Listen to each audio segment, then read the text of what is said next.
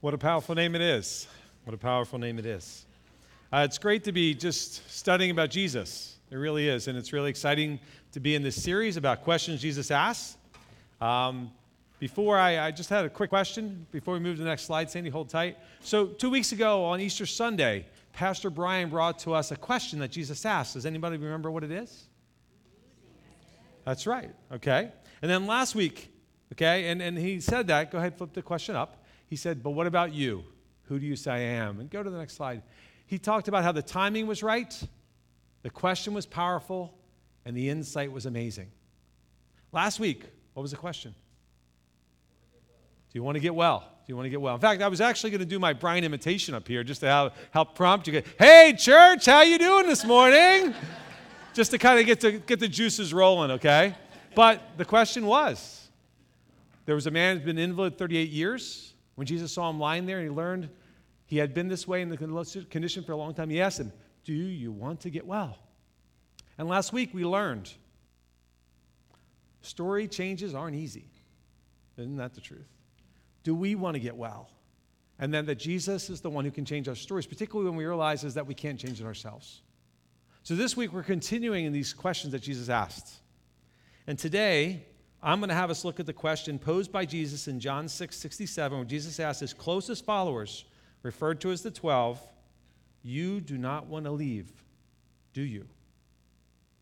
And I want us to get us thinking about how Jesus desires for us to go forward with him instead of going back to our old lives, how Jesus desires for us to get and keep an eternal perspective, and also how Jesus desires for us to hold on tighter to him as things in our lives get harder. When they all most often do when we start to follow him seriously. As Pastor Brian mentioned, there are over 300 different questions Jesus asked. And this is the third of those that we're going to look at today. Now, what I want to tell you is we are fascinated by questions, okay? All of us are fascinated by questions. In particular, most people who watch television are fascinated by questions. So much so that we actually have a culture of watching shows on television where people get to ask questions, okay? And we watch them. We watch them get asked the question. We watch them answer the question. We sit there for half an hour, and watch them do this. So we are fascinated by that. So what I want to do is I just want to put up a couple pictures just to get you thinking. How about this one? Let's first picture. Anyone want to know what this one? What's the question? What's the question? Are you smarter than a fifth grader? Okay? Are you smarter than a fifth grader? Let's look at the next one. Are you what? The weakest link. Are you the weakest link? And this is the one that most of us will be more familiar with. Who wants to be a millionaire, right? Of course, we all do, right? And of course, these next two are iconic, right? Just leave it there for a second, right? This is our wheel, right? This is our wheel of fortune, okay? And the last one is Jeopardy, right? So Jeopardy and Wheel of Fortune, Alex Trebek and Pat Sajak earn over $13 million each for their shows that are watched by 9 to 10 million people weekly. So we are fascinated by people asking questions and answering them. In fact, even with Jeopardy, we love the fact that you get to answer a question what? With a question. We're just questions, right? So I just want to point out that on Jeopardy, it's actually been very current in the news. Those of you who are following the news these days. Okay, this past Wednesday, this guy James Holzhauser had the second longest winning streak in Jeopardy history. On Wednesday, his 20-day total went over $1.5 million. And he's continued to win Thursday and Friday as well. He's still going on, okay? On that Wednesday, it was interestingly when he won and basically came into second place, the final Jeopardy, he wagered over $40,000 on a category of the King James Bible. He had the correct response. The correct response was, what is death? Okay? And it was an answer to, of the 4 writers mentioned in Revelation chapter 6, only one is explicitly named.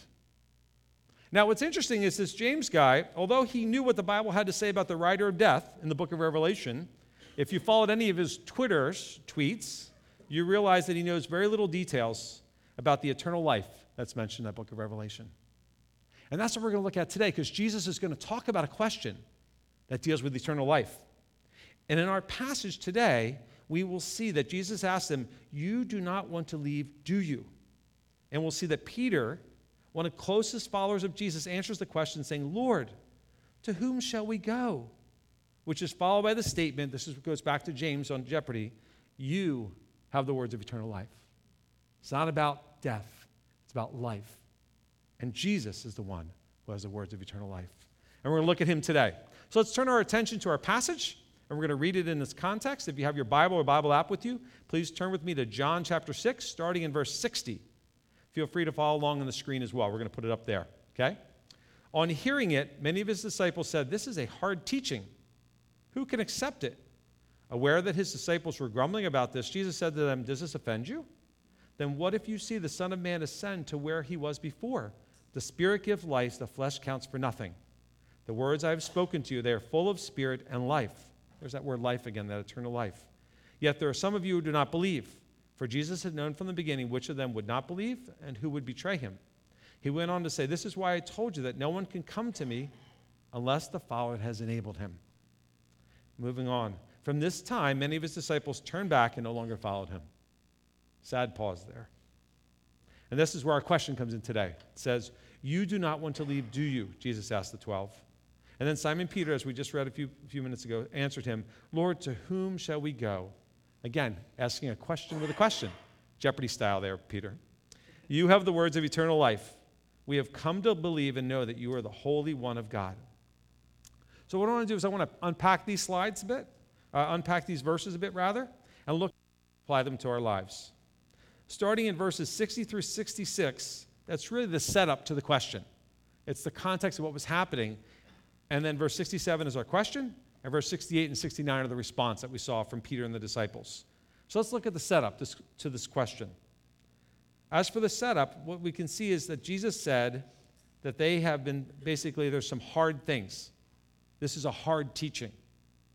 So what was so hard about what he was sharing? So if we look back in verse 60, and before then, there was this verse where Jesus says, "Whoever eats my flesh and drinks my blood remains in me and I in him." That seems very gory, graphic. What in the world is this all about? So what was happening here is Jesus was using some imagery, some language to help them understand what he meant by this. So when Jesus says that they have no life unless they do that, he's saying that they are dead in their sins without him. He's saying that they must realize that there's nothing good in them that will enable them to receive this eternal life. And that the only thing that can is something that comes into them. So when they eat his flesh and drink his blood, it's that they're receiving Jesus into their spirit, into their soul, what he did for them. And when they receive that inside, then they're made right. So this was really hard. Well, why was it hard? Why is it hard to hear that? It's hard to hear that because it says there's nothing we can do. I don't like hearing that. That bothers me. There's nothing I can do. There's nothing I can think, say, or do to be right with God. That's a stumbling block because it means that it's somebody else who did everything for me. And I've got to rely on somebody else. How many of you like relying on other people? Okay? We won't ask hands here. Okay? Because they don't pull through sometimes, right? We're not sure if they're going to come through. And that's really what we're going to see in the end of what Peter has to say to Jesus a little bit later on.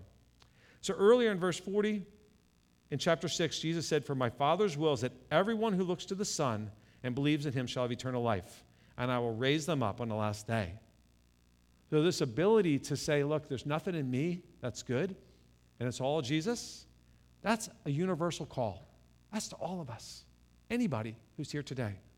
And our hope here is that as Jesus described his flesh, eating his flesh and drinking his blood as the way to remain in him, that all of you, any of us who haven't done that yet today, this would be the day. That your eyes would be open, your hearts would have a desire to really stop relying on the things that you're going to think, say, and do, and just be saved. And he's going to be the one, as Brian talked about last week, who changes your story. Today be the day that your story be changed. We must believe that in him we have all we need. Jesus' words cause us to consider that it's only through him. It's only through his blood that gives us the life. Now, for all of us, be it someone who's seeking or someone who's already believing in Jesus, I recommend that this is a great week to just go and read this whole chapter. This chapter starts at the beginning in John chapter 6 with Jesus feeding the 5,000, bread and fish, ironically, and then ending here with Jesus talked about him being the one that we need to feed on. So he feeds people, they go away, and there's a few left, and that's where we kind of end our chapter here today. So what happened when these people heard these hard things? We see in verse 66 that many of his disciples turned back and no longer followed him. So what I just want you to kind of consider what's going on here. What it was is that they realized that what Jesus was saying was not something that they were looking for. Did you ever kind of start following something? Maybe you're watching a TV show and you kind of think, I like where this is going, and then eventually it takes a turn, and then you give up on it, and you're like, okay, that was a waste of my time. That's the feeling these people had. It just was much more paramount than that, okay? The actual term that John uses here is really a defection. It's almost like leaving your country, defecting it, and going back to another country from which you came. They did not go off the straight road. They simply basically turned back their steps and went the other way. It's really about, I no longer want to be associated with you anymore. We're done. I've had enough. We're out of here. So what I want to do is I just want to give a little more context. I just want to give a little more sense of what's going on here. It's the idea of basically going back to what was familiar. Because this Jesus thing was kind of scary. They had been following him along. He's been taking care of them. He was saying some hard things. And now they realize that they're at a crossroad. They're going to have to decide which way they're going to go. So they stopped associated with him. They used to be his followers, but because of these harsh words, they parted ways. Now, it's interesting. At this point in time, that's where the question comes up. And Jesus asked the people who are left. So the Pharisees have left, most of the crowd has left, and now he's down to just the 12. And he asked them, you do not want to leave too, do you? Now, this question is very interesting because it's some language that Jesus uses here where he's asking them, do you still want to have any part of me? Okay, now those of us who are married or who have close friends, you sometimes get in these conflicts where you foolishly say what? I want to have not even no part of you anymore. Right? I'm done. We're done. And so he's basically saying, are we done? Are you guys done too? Do you guys want to follow those? Do you want to go back to where you're at? Do you want to go back fishing? Do you want to go back collecting taxes? Do you want to go back doing all the things that I called you from? And what's going on here is stretching this a bit. It's really Jesus, in essence, saying deal or no deal. Just with our theme here of these game shows, right? Because the term here, ironically, is used when you extend somebody your best offer. It's not a business transaction term, but it's a sense of, look, this is the best I got. Do you want it or not? Do you want to stop relying on yourself and receive me? Do you want to stop relying on the things that you're doing to be accepted by God and right with God day in and day out? And do you want to rely on me? That's what he's asking them. Now, what's neat is that Jesus basically left it up to them. He wanted it on their own terms. He didn't want to cajole them, coerce them. This wasn't a guilt trip. Oh, you're leaving too. Great. Lovely. Right? But this was a voluntary choice that he asked them to make. Are you going to follow me too? And what's great is I love the answer. And it's the answer that's really helped me in my own spiritual journey quite a bit. Peter's answer is one I've used. Peter answers, and in classic Peter form, he was kind of one of those Mr. Pick me, and he answers on behalf of the whole group, right? He says, hey, because he uses the term we, right? He says, hey, Lord, to whom shall we go? Where we're going to go? And the way that he describes this here is really explaining the rationale, like, why would we go anywhere else? And then he says, why? Because you have the words of eternal life. You have the words of eternal life. So if somebody asks you, as we go back to the series, like, who is Jesus? He is the one who has eternal life. Now, Peter, he didn't call a friend, right? He didn't try 50-50, right? He gave us his final answer. Final answer, Peter. We're here. We're in it with you.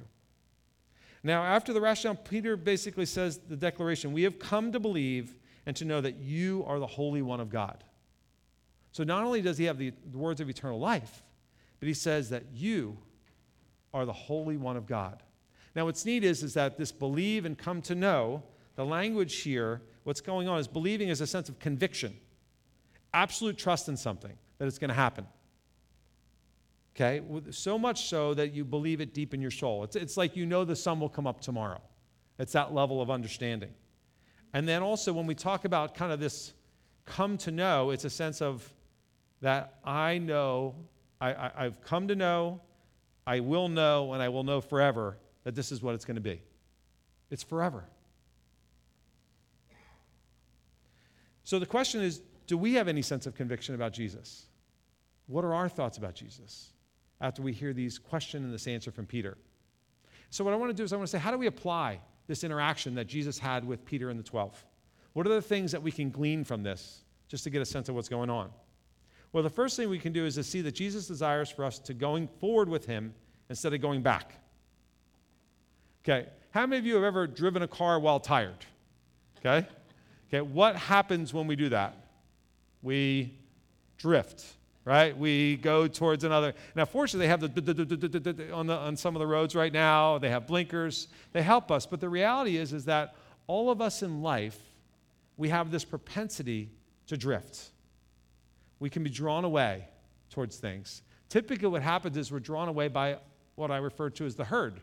We see a bunch of other people. Oh, wait, there's that guy on Jeopardy? I didn't hear about him. I got to start watching Jeopardy, right? Like, okay. Or whatever it is. Who Wants to Be a Millionaire? I heard that's a good show. I should start watching that show. So people start doing things, and then we hear about it either through social media, through friends, and then we start going that way. That's what happened in this interaction. Jesus said some hard things. A whole bunch of people walked away from him. And it's really sad because we who have been involved in following Jesus for a long time, we know a lot of people who have walked away from the Lord. It breaks our hearts. Very sad. And it reminds me of this story, and this is a legitimate story. I double-checked it, okay? It's from AP News in 2005, okay? There's some sheep, and they followed each other to their demise. First, one sheep jumped off a cliff to its death. Then these shepherds who had gone off to have breakfast watched as over 1,500 sheep followed, each leaping off the same cliff in the end, resulting in over 450 of them dying. Okay, and why do you think the rest didn't die? Any sense? Because there was a cushion from the other ones. Talk about sleep match. But the idea is that, we are often in scriptures referred to as what? Sheep. Okay? Because we follow things. We just have this propensity to drift. And one of my life verses that's been really helpful for me is Hebrews 2:1. It says, we may pay careful attention, therefore, to what we have heard, so that we do not drift away. So Jesus here, as he asks this question, he knows that our heart's desires sometimes drift away from him. And he wants to ask Peter and the 12, and he wants to ask us, do you want to lead me too? Do you want to lead me too? And I realize in my own life there are times I don't feel close to God. But without desire and spiritual disciplines in place, I begin to drift and have doubts of whether it's really worth it. But fortunately, I, like Peter and the 12, have come to believe and know that Jesus is the Holy One of God. He's the one who died for me. He's the one whom I want to live for. He's the one, even when these times of drifting, I come back to the conviction, absolute trust that I can rely on him. Just as we sang all these songs earlier today that talked about, we look back and how he was faithful. He's reliable. And I encourage those of you who have been walking with the Lord for a while to look back. Look back into what he's done. Look how faithful he's been. Next, what Jesus wants us to do is to see that our desires, his desires for us is to get and keep an eternal perspective. Okay? Peter answered Jesus to say, Jesus, you are the one who has the words of eternal life. So what in the world are these words of eternal life? And why does it matter? How important is eternity anyway? Now, what was neat is Peter was focused on things that were unending, as contrasted with that was brief and fleeting. We all know things in our life that we've enjoyed, and then they fall apart. Or things that we've enjoyed, and then it's over, and then we kind of feel, it's like the last show of a series that you're watching, and then you move into the summer and you have nothing to watch, right? Or the last Avengers movie, which please don't ruin it for anybody, right? We've all had that warning. Right, so these come to an end. So these brief fleeting things are not that they're not enjoyable. They're not that God didn't design them for us to enjoy them, but they're not meant to be fulfilling. They're not meant to be the things that have the words of eternal life. The words of eternal life are not like our next great vacation or our best car, our next great meal, but they're things that are unending. What in your life is unending? There's only one thing. That's Jesus and his words. Beth Moore puts it this way: all that will matter in eternity is the glory that came to God as a result of my life. I will be most blessed when God is most glorified. And Colossians 3 reminds us of this, saying, since then you've been raised with Christ, set your hearts where? On things above, this eternal perspective. Where Christ is, seated at the right hand of God. Set your mind, where? On things above. Not where? Not on earthly things. For you died, and your life is now hidden in Christ. And that's what Peter was talking about. He's like, our life is in you. We sang that. Speaking of these things above, I had the opportunity to go to this place. I don't know if any recognize this. This is in Hawaii, on the island of Maui, and this is a place called Haleakala. Haleakala happens to be about 10,000 feet above sea level. Now, it was a spectacular view. However, there were some people in my party who couldn't handle it, and they got what's called AMS, acute mountain sickness, which is common at high altitudes. At elevations over 10,000 feet, many people experience symptoms of headache, dizziness, fatigue, shortness of breath, and others. I had a couple people who happened to be with me that day who fainted, and at that time couldn't enjoy the perspective of the view that I could. Now, what's interesting about this, the cure for AMS, okay, is either acclimatization, basically getting accustomed to being up there, or descent. So it's very similar to our story today, right? You either go back down and miss out on the perspective that you get from here. I mean, can you go back one slide to the view? This is the actual view. You're above the clouds. I mean, you're seeing the clouds, and you're above it. And this is what an eternal perspective gives you. But what happens is that too often in our daily lives, we don't get acclimated to this, right? We leave Haleakala, we go back down the hill, we go to Walmart, we go to wherever else, and we're back in our daily lives. An eternal perspective is far from our minds, okay? Or what we can do is we can get used to having an eternal perspective every day, and we can see the beauty of who he is. We can see the things that are unending. We can look beyond, as we talked about in Colossians, not on the earthly things, but on things above. But to be able to get used to this, it needs to be a regular practice. Otherwise, we're going to get dizzy and sick because it's hard for us and we get a headache. Now, what I want to do is I want to share about my own perspective and how there's times that I've lost this eternal perspective, right? So what happens is that my life gets a little chaotic, I get a little busy, and I get a little anxious. I get a little angry with people because I care about things here. And I want things here to be under control and right in a certain way. And when they're not, it's hard for me to deal with. But when I get this eternal perspective, I reorient myself on that, and I get a view of eternity, what really matters. I'm a different person. So it's not only God's desire that we be eternally minded, but it's actually for the benefit of those in our lives when we are that way, because we're much easier to live with, okay? So God's desires isn't just for us to be thinking of heaven in some sort of flowery way, but it's to experience peace and patience and kindness and those things in our heart as we have this eternal perspective with him here. Lastly, the thing that Jesus wants us to desire is to learn to hold on tight to him in our lives when things get harder. And as I warned you earlier, they will. Those of us who've been walking with Jesus realizes that life typically doesn't get easier. Now, for those of you who are teenagers, you're probably thinking it can't get any harder than this. Unfortunately, it does. It gets more complicated, it gets harder. But I will tell you, it is still hard when I was a teenager, right? It was hard to deal with final exams. It was hard to deal with peers. It was hard to deal with peer pressure. It was hard to deal with, at that time, it was phone bills, right? So, in talking to girls too long on the phone. Now it's we have unlimited text, unlimited calls, you have unlimited everything, but you have other problems, so social media problems. So you may think that when you're following Jesus that it's supposed to get easier. Why is this Christianity thing, why is this faith in Jesus harder? I thought it's supposed to be easier. And what you realize is that Jesus said hard things because what it meant is that you need to every day rely on me. Every day remain in me. And as you every day remain in me, then you're going to have the things inside your heart that will work as you deal with life. And Pastor Brian talked about last week, before I do, let me give you a verse, okay? Hebrews 6:19 says, we have this hope as an anchor for the soul, firm and secure. So that hope, that anchor is Jesus. And to realize the worth of an anchor, you sometimes need to what? Feel the storm. That's when you realize how powerful he is. And Pastor Brian last week talked about Horatio Spafford penning the words to the song, It Is Well, after experiencing this great loss of his daughters and the ship sunk at sea. Many of us are familiar with an artist named Matt Redman. Now, Matt Redman wrote many songs that many of us enjoy and sing. But many of you may not know that Matt Redman wrote this one song. We're going to put the lyrics up here in a second to the chorus after learning that he had lost his own father to committing suicide when he was at age 7. Francis Chan, many of you know, has experienced a lot of also suicide in his family among his parents and murder. So there's people who just have these words that they put up. And many of you know this song by Matt Redman. It says, even though I walk through the valley of the shadow of death, your perfect love is casting out fear. Even when I'm caught in the middle of the storms of this life, I won't turn back. Why? Because I know you are near. And here's the chorus that we sing, oh no, you never let go. When? Through the calm and through the storm. Oh no, you never let go in every high and every low.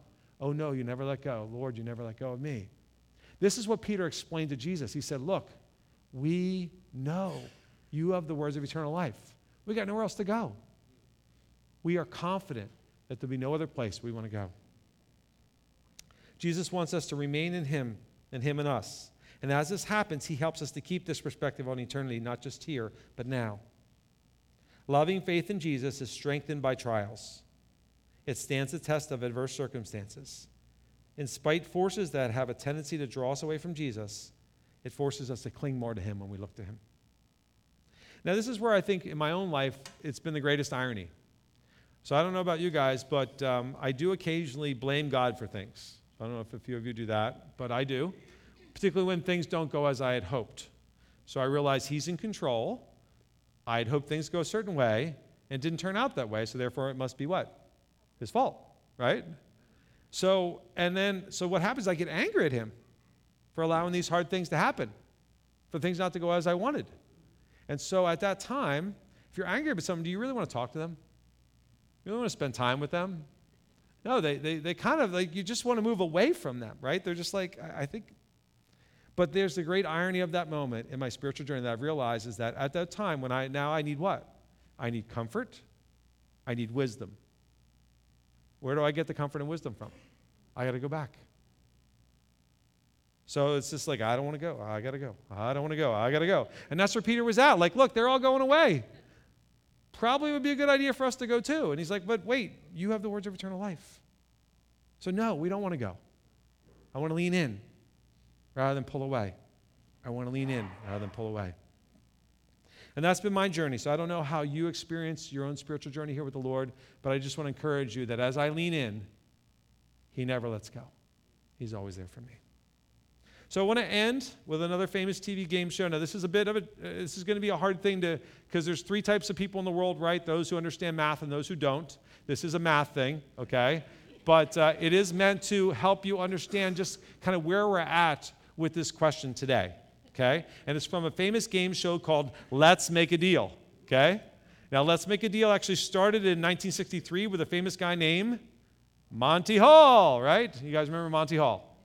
Okay, Monty Hall introduced us to the word zonk, right? Contestants dressed up from everything from chickens to hula dancers, and we didn't know what was behind door number 1, door number 2, or door number 3, okay?